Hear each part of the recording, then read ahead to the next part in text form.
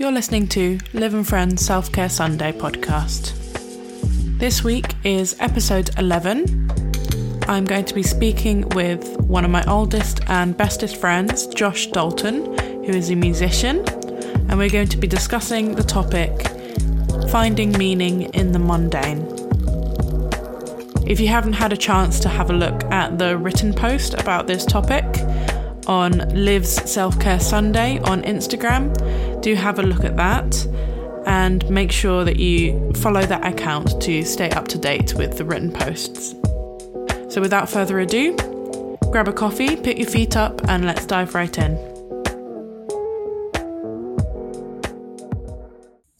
Welcome to episode 11 of Live and Friends Self-Care Sunday. Today I am joined by my long-term friend, Josh Dalton. Hello, Josh. Hello, Olivia. Would you like to... It's Liv. Would you like to introduce yourself? Yes, I am a musician from Bristol. I work for a band at the moment called Girl. It's sort of a neo-soul band, and have dealt with mental health issues in my past, anxiety, for instance, and things like your podcast have certainly helped with, keeping that mental health up, up and healthy. Good. That's the aim. So this week the topic is finding meaning in the mundane. So start off with, I suppose, because I said that I'm basically like existential nihilist, basically. Is that how you would say you are, or what would you say? Yeah, I can understand that. I identify with that. I don't believe in God or anything like that, or any kind of higher purpose other than what we can see around us. So I certainly appreciate a nihilist view. It makes sense, doesn't it? Yeah. Why would you say that you're a nihilist? What kind of makes you think that? I suppose I'm very much. I'd say I'm the same as you. That if it's something that I can't kind of see, or I can't kind of see the evidence of, then I'm not gonna. So for me personally, I don't kind of believe that there's anything after death. I don't believe in any sort of higher power or anything like that, just because I don't see any evidence of it. Like, I think it's incredible that we're here and that, nature and life and everything. I think it's amazing, but at the same time, I don't see any evidence that it's not all just kind of like dumb luck, Yeah, absolutely. And as amazing as that is, and nature is, nature's the only God we really need. It is, the vast cosmos is awe-inspiring, but it also can make you feel incredibly small. And ultimately, in your blip of an existence, not much you can do will have a difference on the greater, environment, really. Yeah, definitely. I know that it's something with, you mentioned with mental health stuff. My mental health is something that I always kind of return to it. I always return to the fact, like, I get very demotivated by the fact that I kind of have these feelings of, why am I even bothering? Like, it doesn't even matter. Would you say that's something you deal with as well, or? Yeah, I think so. To a certain point. There is a driving nature, I think, in all creative types, including yourself, just to keep creating. I don't exactly know for why, but there is this kind of need. So I do find purpose in creation, in being creative. But at the end of the day, we are just going to be worm food. So. Oh my god, getting depressing. So how would you say your music kind of plays into that? Well, there is it's connection to other human beings, I think. So when you have a private moment, when you're going through something, and it's cathartic to channel it into a painting or into a poem or into a song, and then to a certain degree, the music says things that the words can't. So if you can marry the two together, so as just, if your words will only take you so far, the music can support it in a way that drives home your message, then you give that to your fellow musicians. And if they respond in a way that it moves them in a similar way, then there's empathy there, there's community there. And then it becomes that, but on an even larger scale, when you play it in front of an audience and exponentially thereafter, because we all want to know that we're not alone and that, I understand how you feel. I think music is a good conduit for that. It's like going around to a friend's house and having ice cream and, shooting the shit because you've both been through something, but you can do it with a stranger because, it's music and it transcends. If that makes sense. Yeah, totally. It's just interesting to me. I didn't really kind of think of creating in that sense, especially music, I suppose. To be honest, that just wasn't what I was expecting your answer to be. Okay. So it was, so that was just interesting.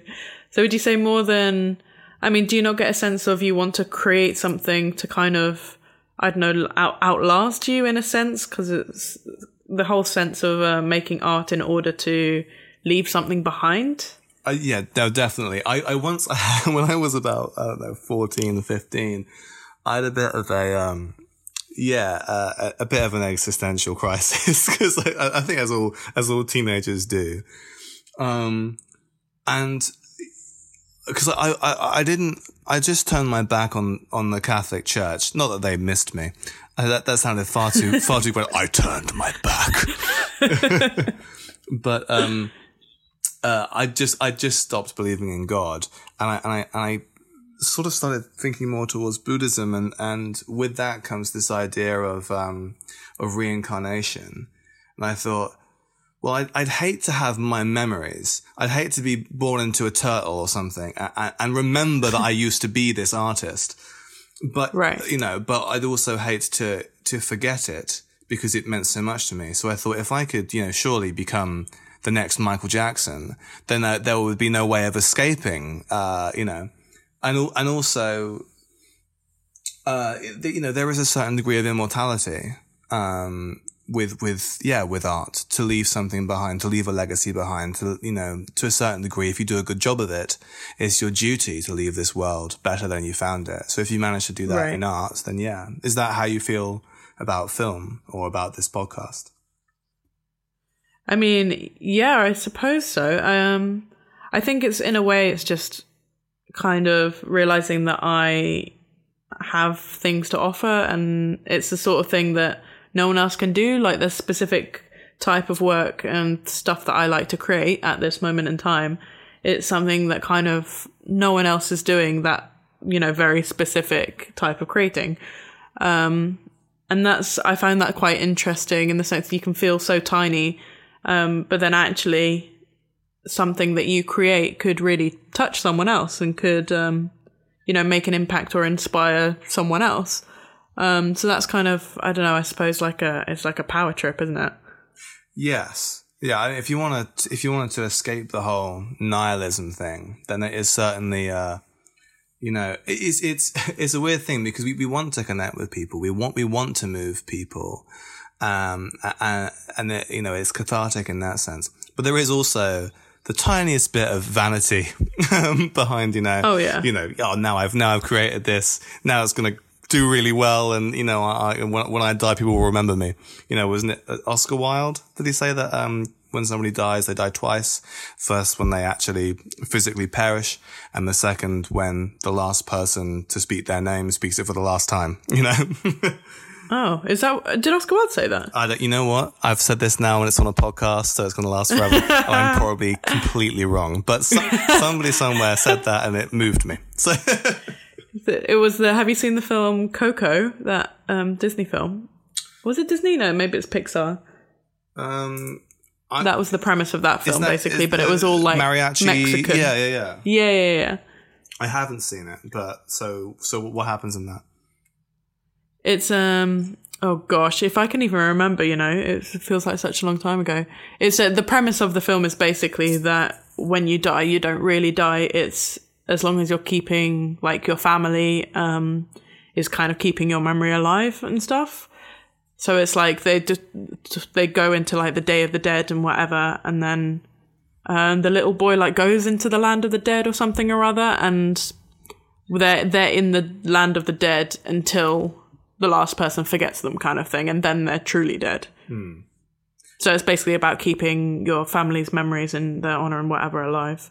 No, I can appreciate that. I think there's something to be said for tradition in that sense as well. Yeah. But then there becomes, so then you can look at that from your nihilism perspective and think, well, but what is experience if not consciousness? Who cares if people remember me after I die? Like, I'm not aware of it. Yeah, totally.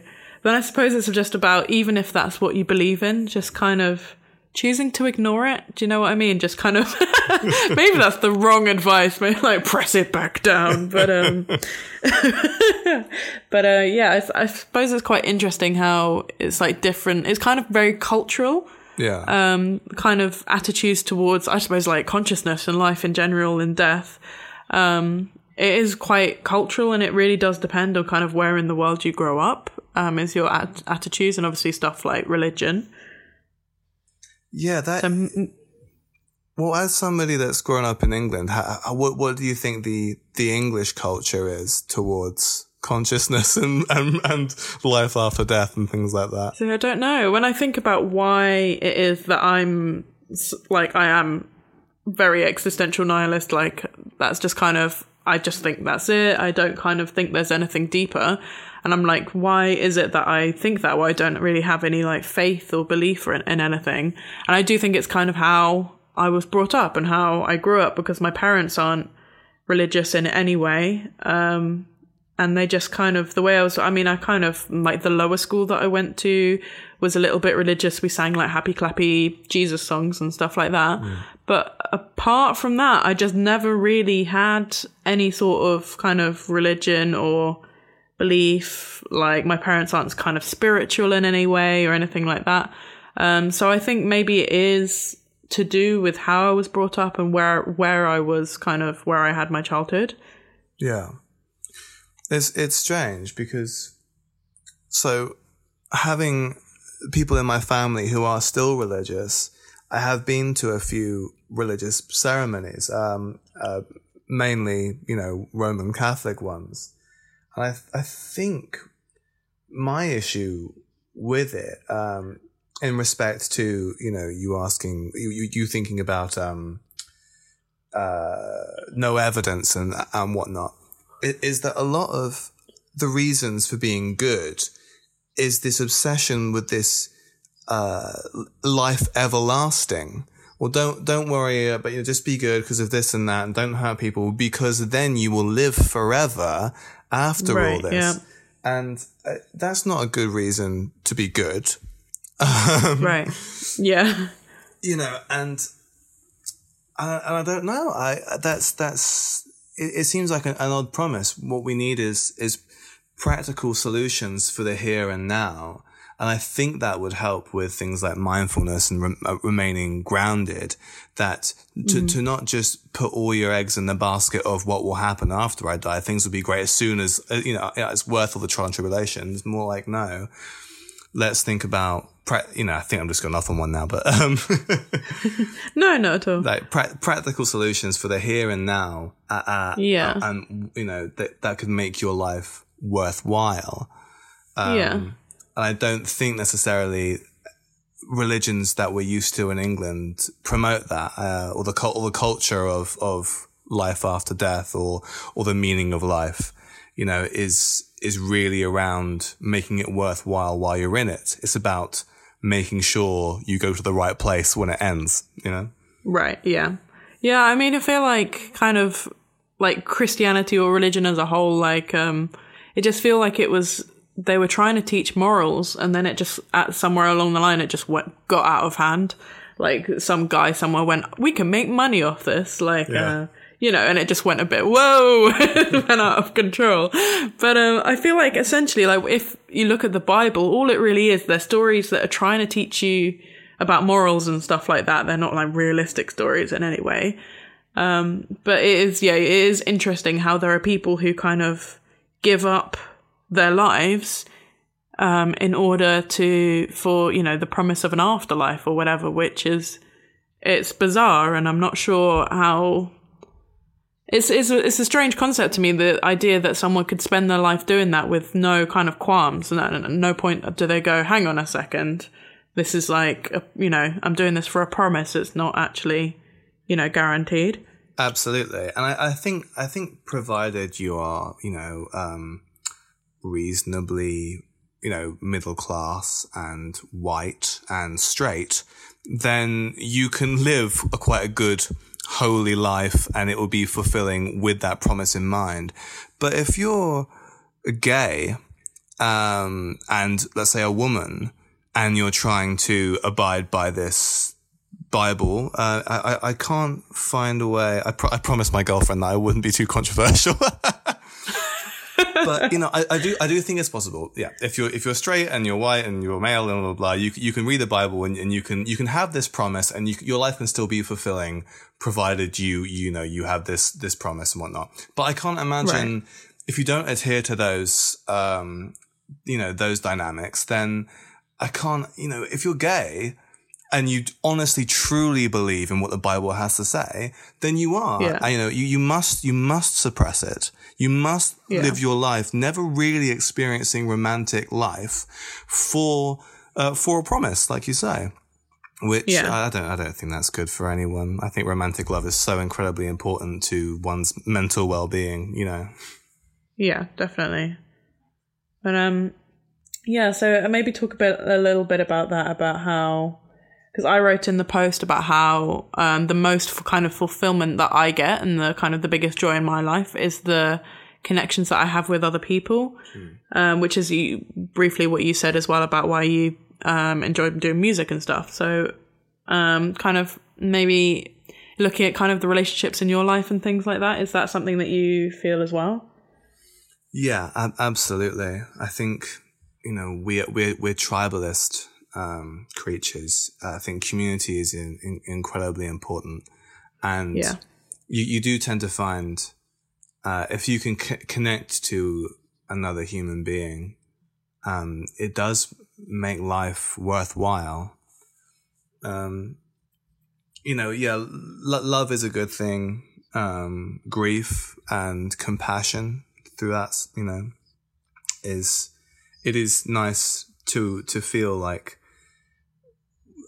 on a very chemical level, you've gone through quite a similar experience as somebody else, and it can make you feel, connected and familial. Well, you mentioned in your post about your relationship with your family. Mm-hmm. Is that something, because obviously I know your parents, they're brilliant human beings. Yeah. Does that help you sort of qualm your nihilistic views? Oh gosh. I would say so. The fact that I have a good relationship with my parents is important to me. But yeah, like it's the sort of thing, like I worry for them all the time. And I do worry about them, and the fact, like, just even thinking about the fact that they're gonna go before I do, I cry every time I even think about it. Like, I can't even really conceive it. Yeah. And it is like it's a hard thing to deal with, but it is, it is just part of life.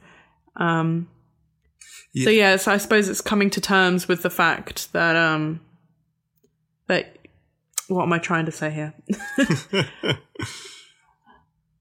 I think that's difficult to grasp.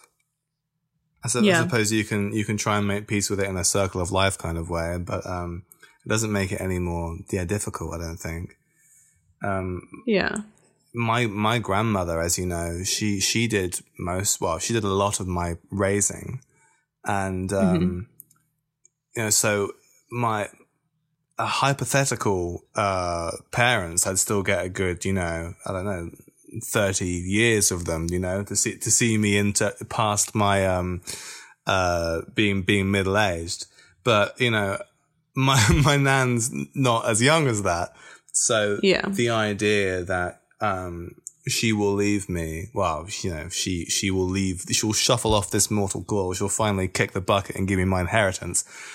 that idea frightens me. Of course it does, because there is so much meaning in the relationship that I have with her. Yeah, definitely. I think I had like a bit of a moment. It was the other week. There was an accident that happened in basically the road where I live, like the road over from it, so the main road. Someone was basically like, there was a car crash where a car veered off the road and went onto the pavement and hit someone on the pavement, and that person died. My word. And that was like, that was a crazy moment for me, because I was kind of like, that's like, it was outside the Co-op, which I go to all the time to get stuff. And I was like, that could have been me. That could have been one of my flatmates. That could have been someone on their way to my house. Like, you know what I mean? So it was kind of it was strange to say, but it was like an eye-opening moment of like, oh my God, I could go at any minute. Like, there are things that are beyond my control where like, I can't stop it. If that's going to happen to me, then that's going to happen to me. I can go at any moment. So that was a bit of a strange kind of realization to come to, of like, wow, what am I going to do with this information? And it was mostly a good thing. I think since then I've been a bit more kind of trying to live for the day and trying to, you know, all those kind of cliche kind of things, like being present, live every day like it's your last, you know, all of that. It's absolutely possible to go crazy with those sorts of thoughts. Oh yeah, definitely. But yeah, and it's one of those moments where one just has to be smarter than one's anxieties to say, well, no, so at any given moment, I may get hit by a bus. So now knowing that information, I just have to move on, because you know, I got to go to work, or I've got to, you know, I've got to see my friends, or I got to go to the Co-op, you know, and I can't let the fear that I probably won't get hit by a bus. So I got to pick up some broccoli, you know. Yeah, totally. Is broccoli worth the risk? No, but hopefully that won't be a risk. Yeah, I suppose you can't let those kind of thoughts stop you from living your life. And and similarly, with, you know, with your loved ones as well. Christ, the amount of times, you know, my girlfriend hasn't picked up the phone immediately, and I've thought, oh yeah, she's definitely slipped in the shower, and, you know, she's blood everywhere. Of course. Right. You know, because because I can prepare myself for the worst case scenario, and then maybe it won't be as traumatic, you know, if it happens. Of course, I'm sure it'd be much worse. But you just have to say to yourself, no, she's, you know, probably just, you know, doing something else, because, you know, she's an independent person that has better things to do than, you know, talk to me all the time. Yeah. But, you know, you can't help but think, God, you know, what if? Yeah, definitely. I think, maybe it's just about, rather than letting those thoughts kind of cripple you, just let them kind of, not pushing them down, but kind of going, well, it hasn't happened to me yet, so I may as well make the most of the fact it hasn't happened, you know? Yes, absolutely. Yeah. I think there is it depends on how healthy you are mentally as well. It does come to a point, if you can let stuff go, and I know it can be difficult, the concept of letting things go totally escapes me for the longest time, but if you can just try to keep moving forward, in amongst all the chaos, you may find yourself blissfully distracted. Right. Yeah, definitely. What are your thoughts on the kind of so the title of this topic is finding meaning in the mundane? What are your kind of thoughts on the mundane? Well, yeah, looking through what you'd written about it, so I've recently discovered flat whites. That is the most mundane thing I've ever heard. Yeah. But my God, they're good.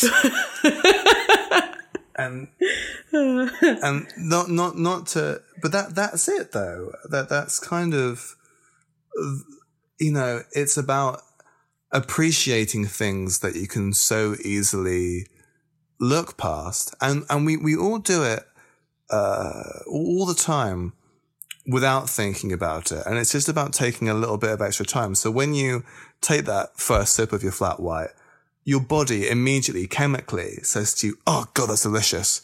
And you don't vocalize it. You don't even think about it for too long.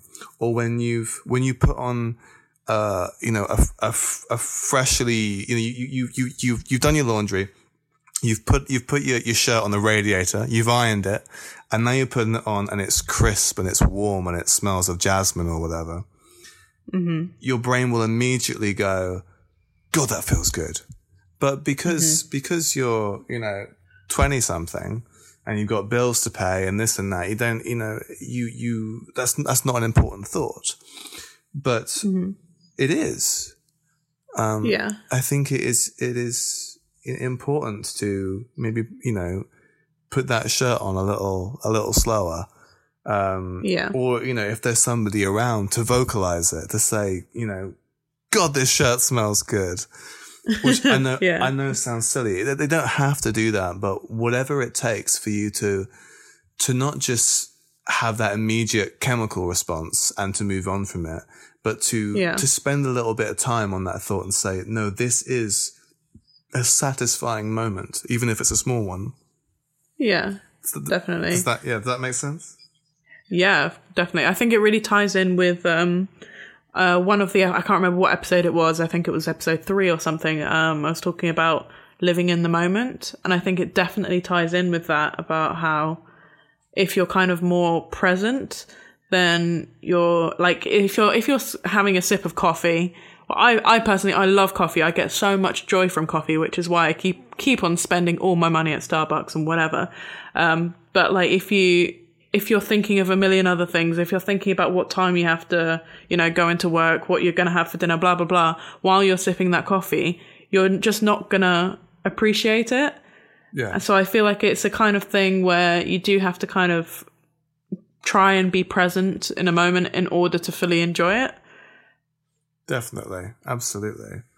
I mean, it's difficult, and that's why so many people turn to meditation and things like that, because they want to allot a certain amount of time where they can try to be present or try to be devoid of what they have to do in an hour.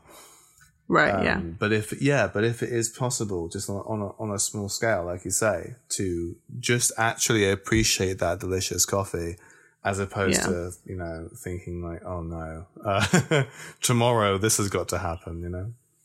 Yeah, definitely. I think I used in that post about that one, I used the analogy of music where I said, like, have you ever put on your favorite song and then got to the end of the song and suddenly realized that you weren't listening to it properly, like you were thinking about something else, and you have to like go back to the start of the song and go, oh, I'm actually going to listen to it this time. So yeah, I do find that with things like music, I do actually think that I kind of use music as a form of meditation, because I proper focus on the music while I'm listening to it, and then in that way I'm proper immersing myself in it and really like enjoying it and like enjoying all the nuances of it. Is that because I know that you're an avid music listener, would you say? Yes, absolutely. I do that. I have done that with what you just said, in terms of I've been put on my favorite song, but I've busied myself sometimes with an activity, but sometimes just simply by thinking, usually planning. I've got to do this and I've got to do this and I've got to do that, and certain parts of the music that I look forward to hearing, that key change there or that chorus there, it hasn't affected me at all. So that's the perfect analogy, in a sense, like, well, let's stop, let's rewind, let's start again, and really listen to it. I think to a certain degree, as a musician, if you are equipped with the vocabulary, there is a deeper level of appreciation. Because you can notice when a musician is being funny with their or if they're if they're showing off too much, or or little interesting things that don't happen in music normally. So that's good. But then I also feel that musicians that are like that are almost too close to it. That actually people that don't have that vocabulary are experiencing it on a more natural, visceral, experience. Does that make sense? Do you think? Because I don't know. I've always, because I've had a musical. I played piano since I was 5 years old, and I studied music theory, and then I studied it for GCSE and A level and stuff. So I've kind of always had a kind of understanding of music and like music theory and all of that, which you have as well, right? Like you've studied music for the longest time. You played guitar for the longest time. Yeah.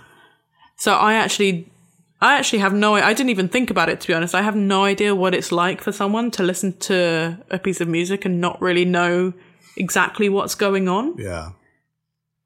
So, do you know about that? Do you know other people enjoy music more or less? Yeah, there is a difference. So I listen to a lot of jazz because I like most guitarists, I started listening to blues, and you quite quickly learn the tropes of quite basic blues. Yeah. And it can become predictable. And then you learn rock and classical and they all follow certain tropes that lead into pop music. Whereas jazz, because a lot of it can be so advanced, it reminds me of when I didn't know how music worked. Oh, interesting. So there is that. But then also, with jazz, because it's all about tension and resolution.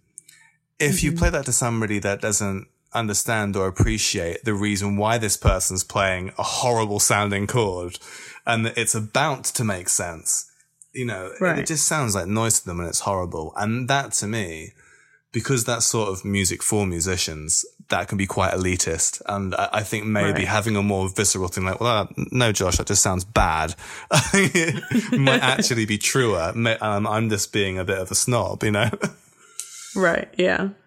But as long as people can appreciate it and take time with it, they might not necessarily know exactly what's going on, but it will probably connect with them on an emotional level, similar to how it does with you or I.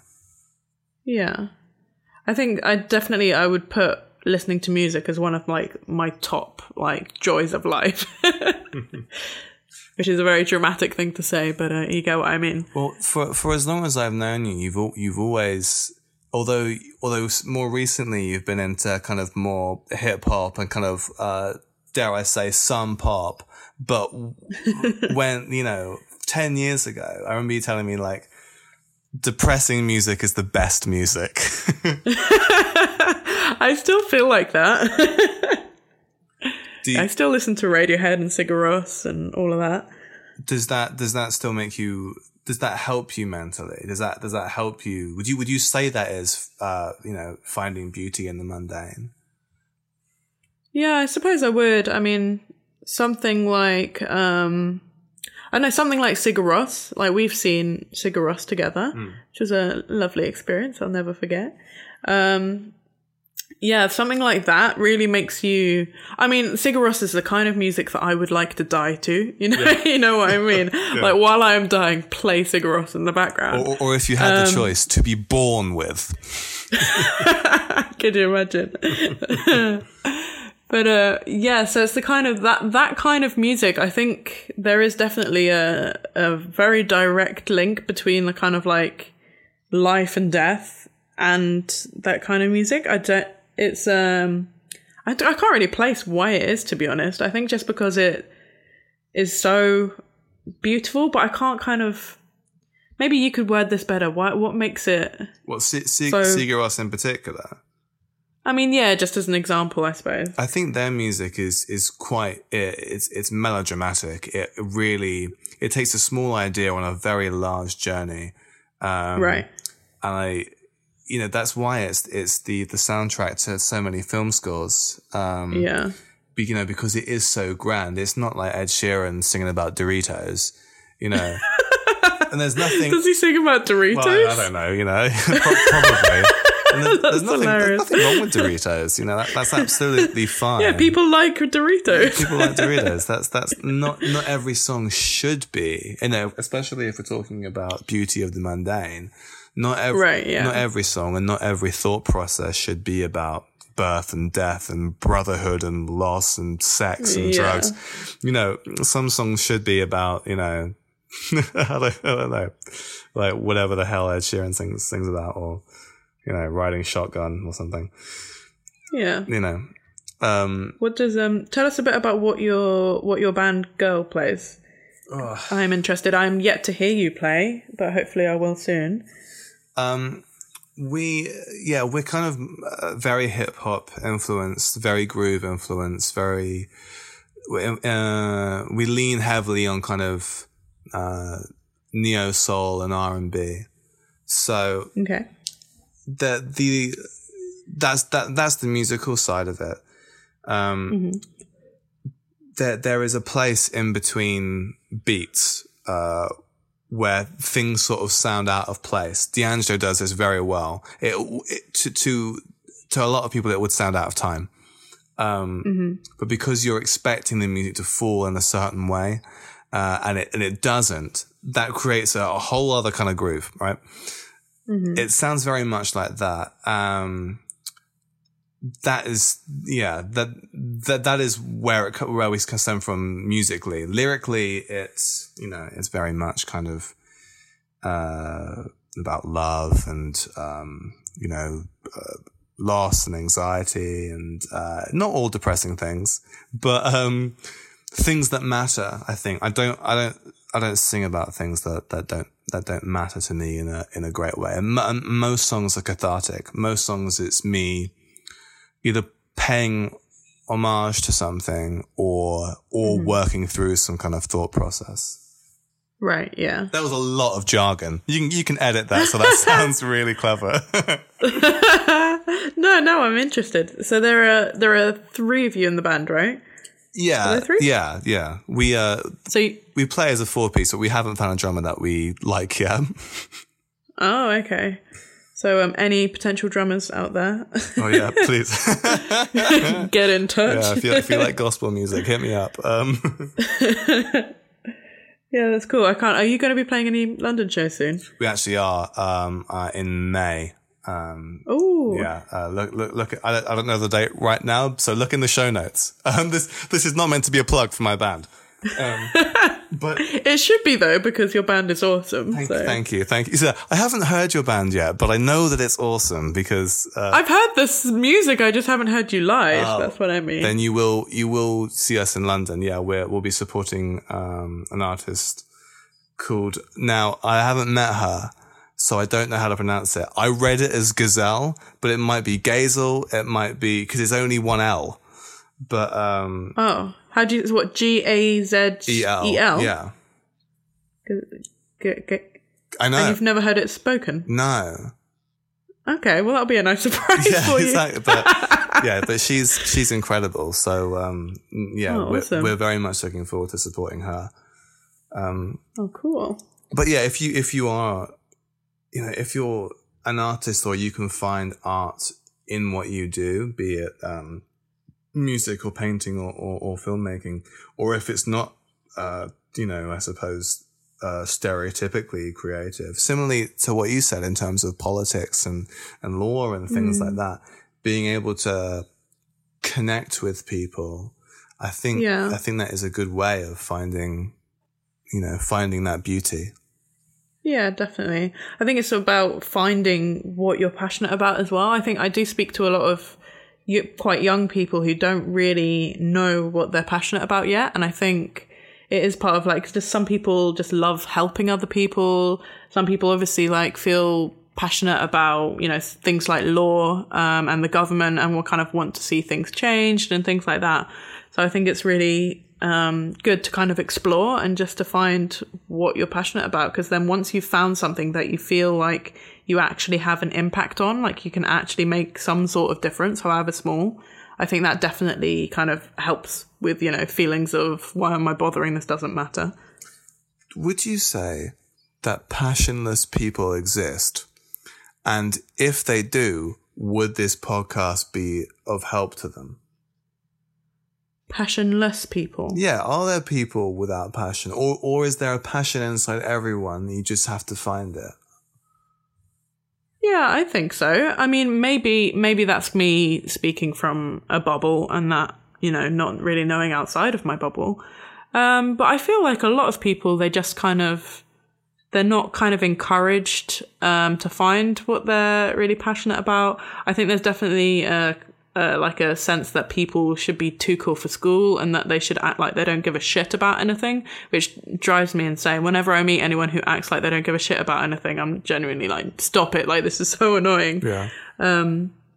But yeah, I don't think there is such a thing as passionless people. I think you're going to be passionate no matter what, even if it's about being a parent and having children, or if it's about being a husband or wife, or if it's, you know, I think people will definitely find their passion somewhere, even if it's not something to do with creating or something to do with, you know, being a lawyer or whatever it may be.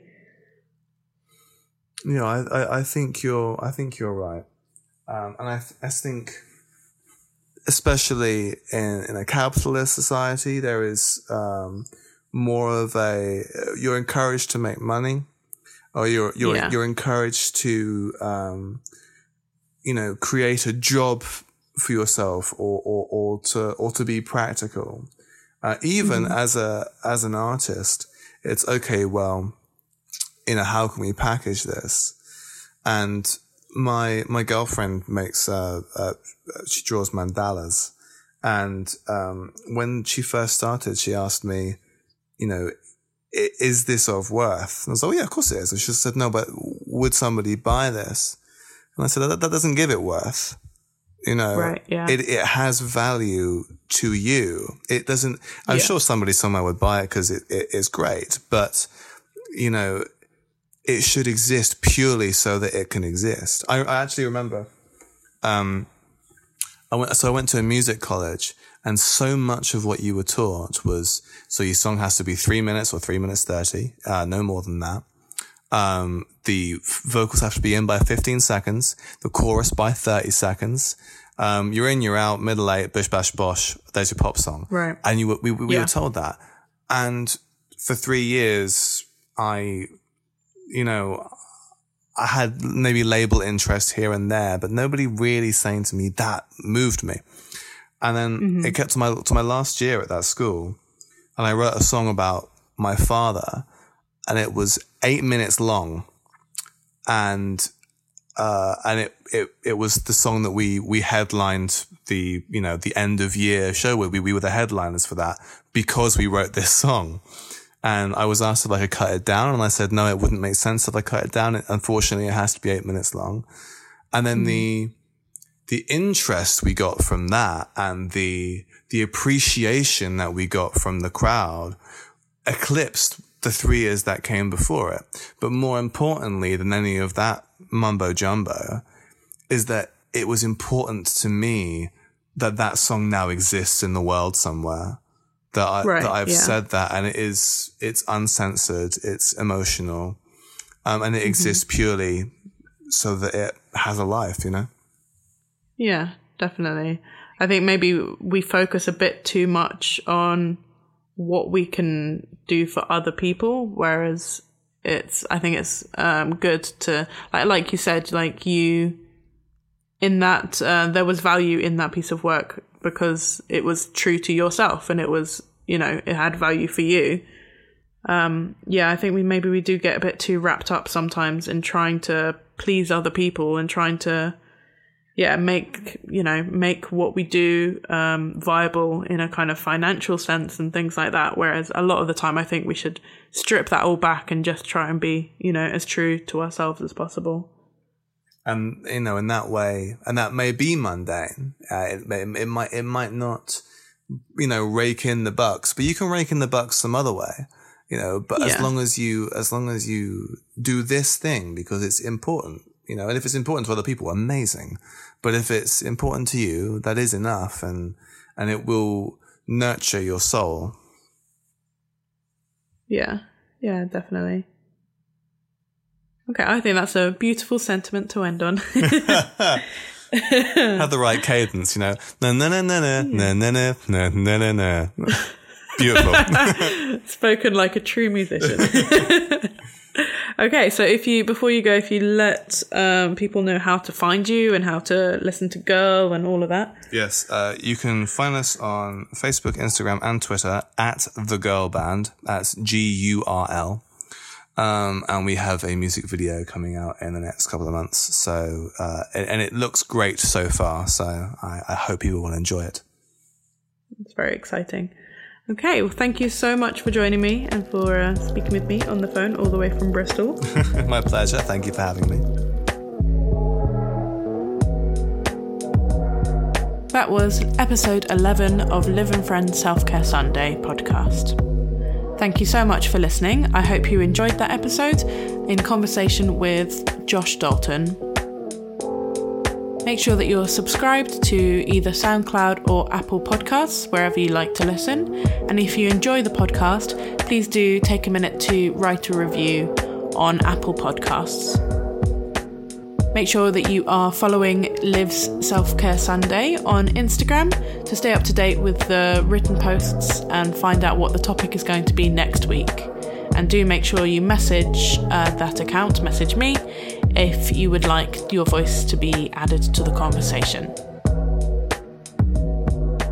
Thank you so much for listening. Have a wonderful week, and I shall speak to you next Sunday.